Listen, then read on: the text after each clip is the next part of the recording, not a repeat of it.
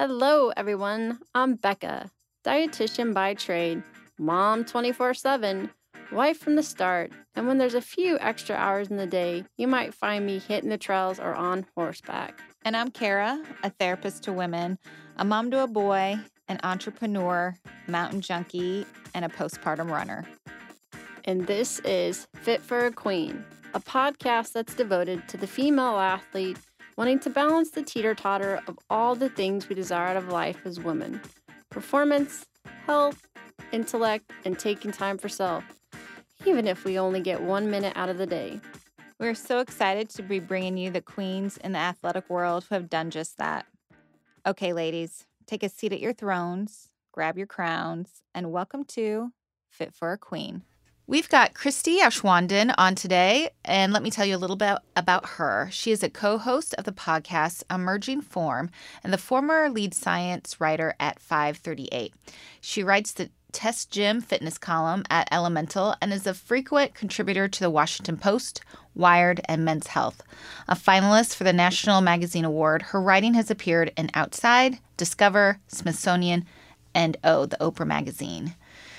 She was a high school state champion in the 1,600-meter run, a national collegiate cycling champion, and an elite cross-country skier with Team Rosignol. Christy, welcome to the podcast. Let's start talking about your book. It really focuses on recovery, which is one of my favorite topics to talk about with my clients.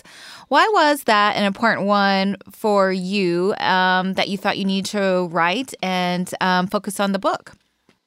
Yeah, sure. So I am a science journalist by, vocation, and so I'm writing about science all of the time. But I'm, on a personal level, a former elite athlete and had a career doing various sports.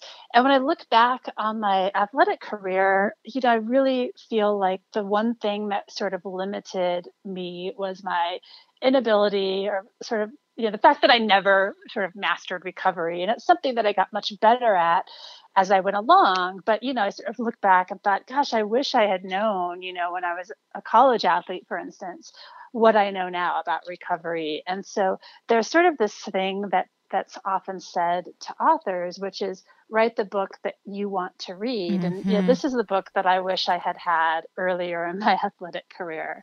And it was really a chance to sort of meld two aspects of myself, this training and assessing science and reading scientific papers and talking to scientists and sort of understanding how we know what we know, and then having this experience of having been an athlete who, was in the trenches and trying to figure out recovery. Mm-hmm. That's a very good point. Do you think kind of as an athlete during that time and kind of coaching, do you think recovery was talked about at all as an athlete? Yeah, so it's very interesting. What I've seen is a real evolution in the way that recovery is sort of talked about and how it's prioritized. So when I was a more serious athlete in sort of like the 90s and early 2000s, recovery was something we talked about. And I think people on some level understood that it was important. But there was also, I feel like at that time, and this is probably true to some extent now, but there's always kind of this sense, particularly among athletes, that more is better. And sort of there was less of an acknowledgement at that time that recovery was important and that it should be sort of an integral part of your training. But what's happened, particularly I would say in the last decade or so, is that recovery has become sort of the target of a lot of marketing, and there are new products and services that didn't exist, back in the 90s. That are being marketed to athletes. And so on the one hand, it means that now there is marketing, there are marketers telling athletes, you need to recover and, we have these things that you should do. But it's also turned recovery into almost like this separate thing and this active thing. And so, when I was competing, recovery was really, I say in the book that when I was an athlete, recovery was a noun. It was this state of being you were trying to attain by all the things that you weren't doing. It was like putting your feet up or taking a nap or even just curling up with a book. Whereas now recovery has really become a verb. It's all of these things you're supposed to be doing. You're foam rolling, you're using the squeezy pants, you're doing some kind of massage. And oh my gosh, there were so many like one-liners and parts of your book that I pulled, and I loved where you actually talked about one of the coaches that would have them assess like their stress level at work and in their life, and how one coach was like, nope, I'm not going to push you to do this many hours of training. We're going to have to make it work within a shorter amount, because you're not going to be able to handle the workload that's needed, and your body be able to adapt to that. And I laugh how the book starts out with her, and was it like a recovery like clinic, and it was almost like you were given a menu to decide like, what should I do today? like a smoothie shop. That's right. I'm sure we're marketing the recovery. It was amazing. Yeah, because there are, across the country, across the world, there are these recovery. I think of them as recovery spas.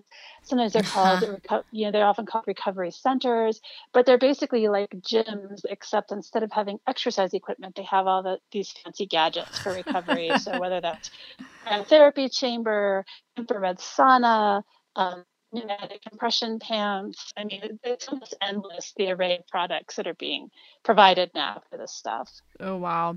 So I love in the book where you address the power of placebo. Can you share how that has so much power, and how can one actually sort out if whatever they're doing is working for them, or if it's the power of the placebo? Yeah. Well, so the placebo effect is basically, I say in the book, I sort of prefer to call it the expectation effect, because when we think about placebos, we're very often we're like dismissive of it, right? Like, oh, that's not real, it doesn't work. But the placebo effect is real, and it's something that can enhance, how something works. And I think that can be a good thing. Like, I am absolutely not in favor of people, spending their money and their time on bogus products.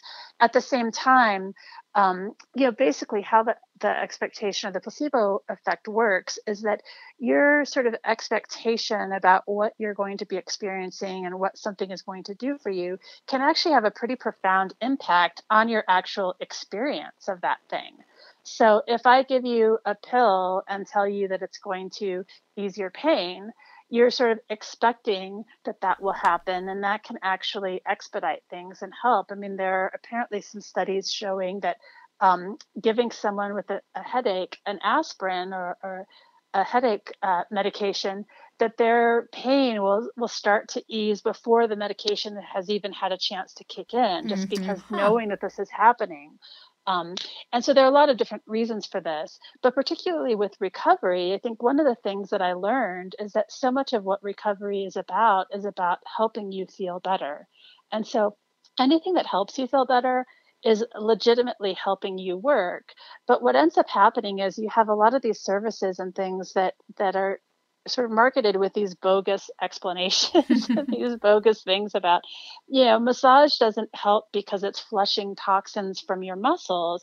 It helps because it really helps you relax, and it helps you check in with your body and get this body awareness. And it's, half an hour, an hour where you're lying there on a table, all your muscles relaxing or being worked on, where you're not, caught up in all these other stressful activities.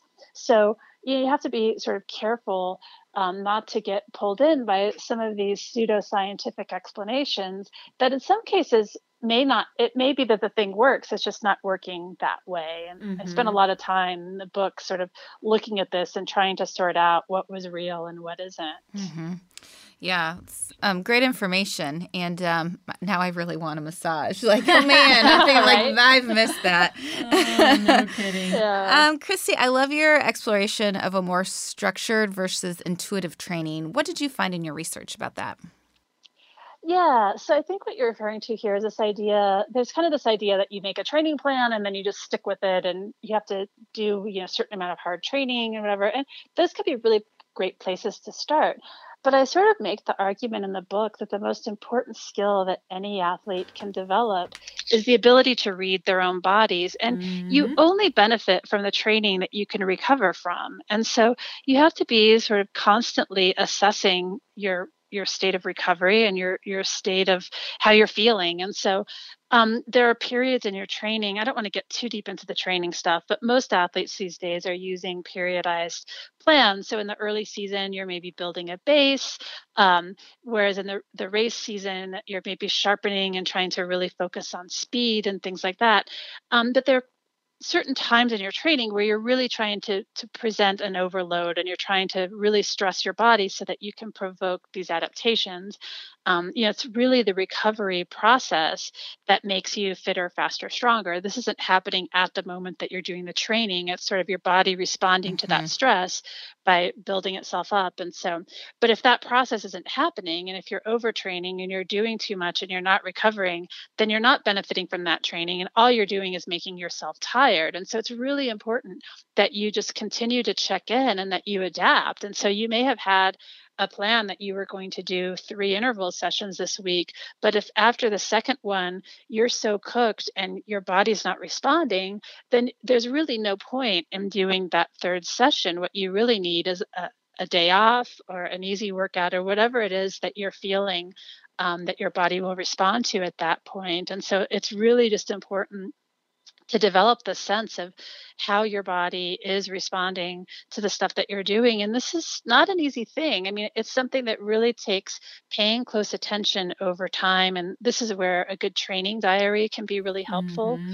Hmm. And paying attention not just to how many minutes or miles you did, but also to how you're feeling and how you're responding. And, it turns out, this is really interesting, that mood is one of the best indicators of recovery that we have. And so I think we've all experienced this. When you're training really hard, sometimes it can make you a little bit moody or depressed, or, your mood changes. And that's a sign that your body's under stress. And so it's okay to do that sometimes. But if you're chronically feeling in that state, it means that you need some more rest. Hmm. And I really appreciated when you started talking about overtraining, almost as an injury, and some of those examples from athletes where it may have taken them a couple months of adjustment, but there was that, I can't remember the name, but the one particular athlete where it took almost a whole year to Yeah. recover from overtraining. And I think athletes really need to hear that. It's going to be Takes a time. long injury Yeah. to get back from.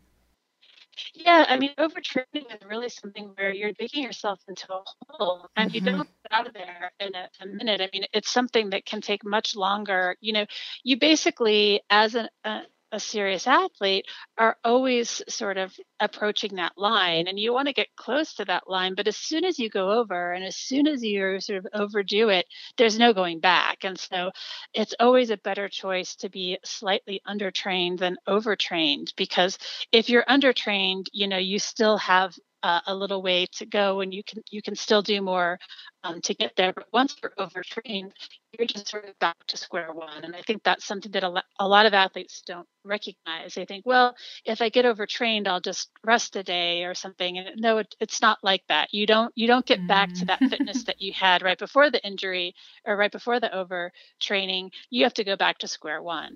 Hmm. Oh, Man, I really like amen. that quote. It's better to be undertrained than overtrained. You dug a hole. Ooh, can see some of my athletes being, I don't think Yeah, so. I'm going to disagree with that. Yeah.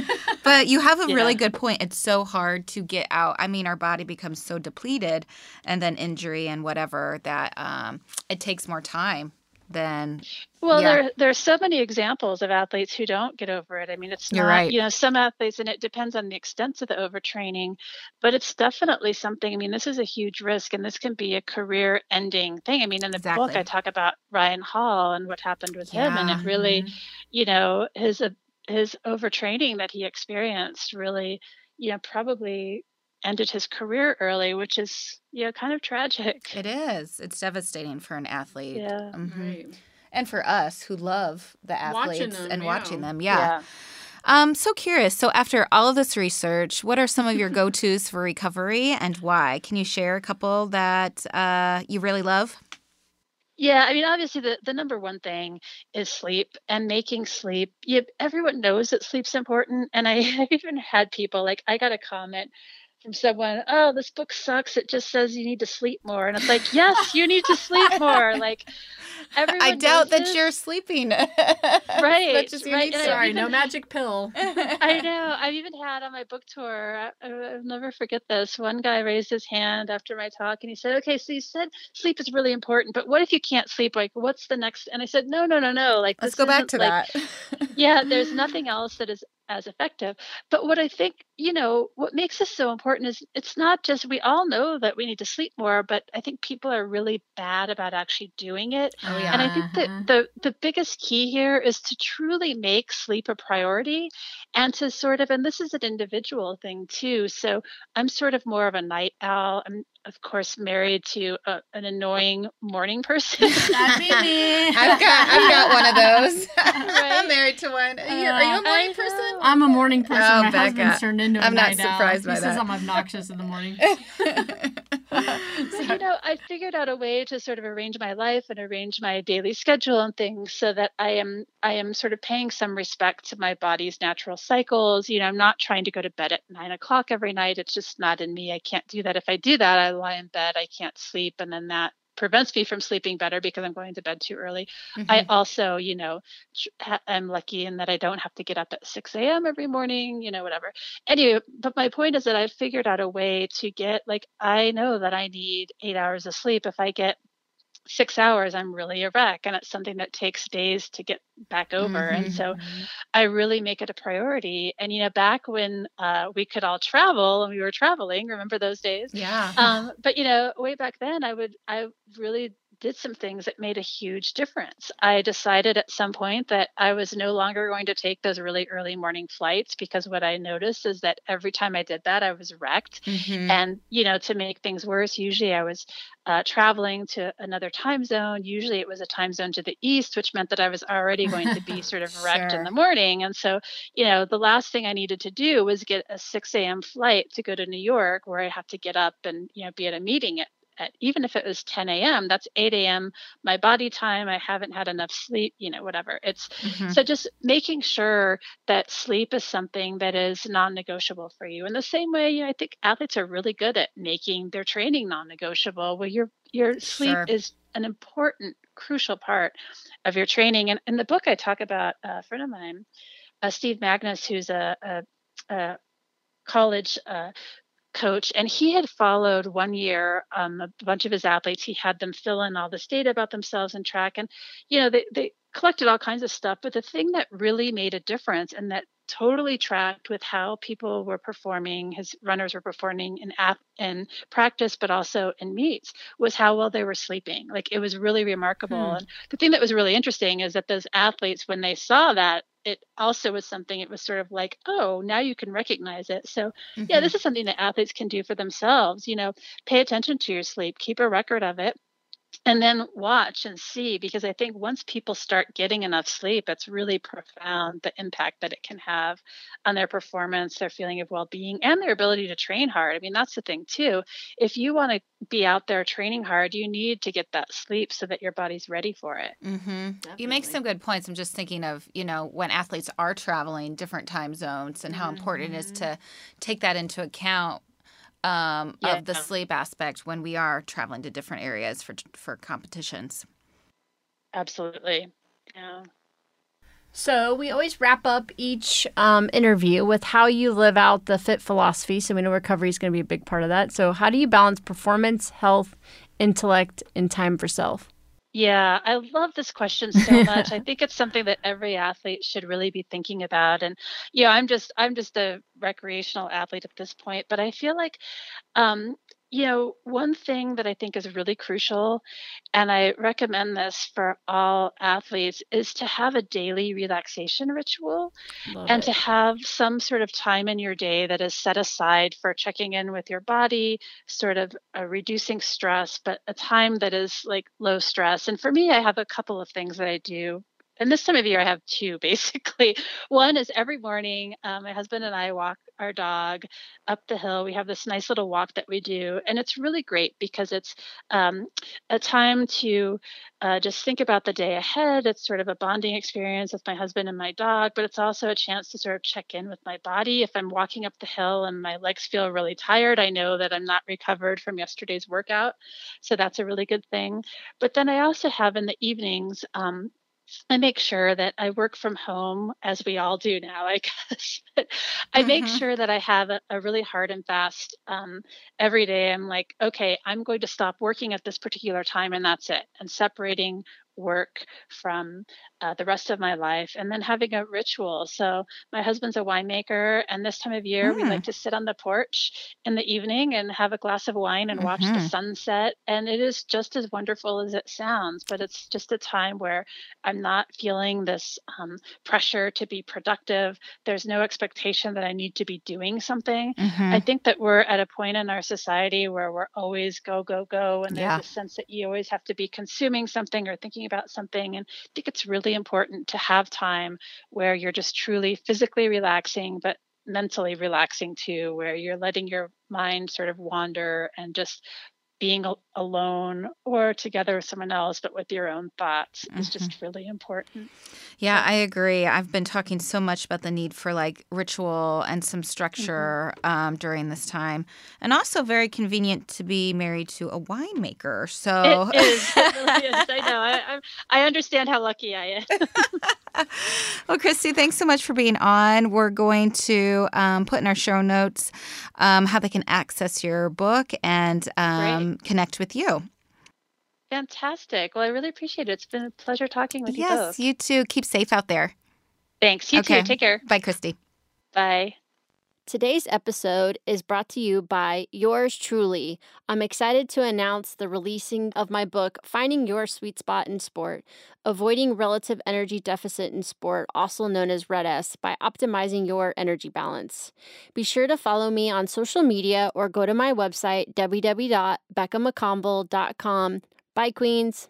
For additional information on today's topic and guests, follow us on Facebook, Twitter, and Instagram at Fit for a Queen. And Hashtag Fit for a Queen. don't forget to rate us on iTunes. We can't wait for you to join us next time on Fit for a Queen. Bye, Queens.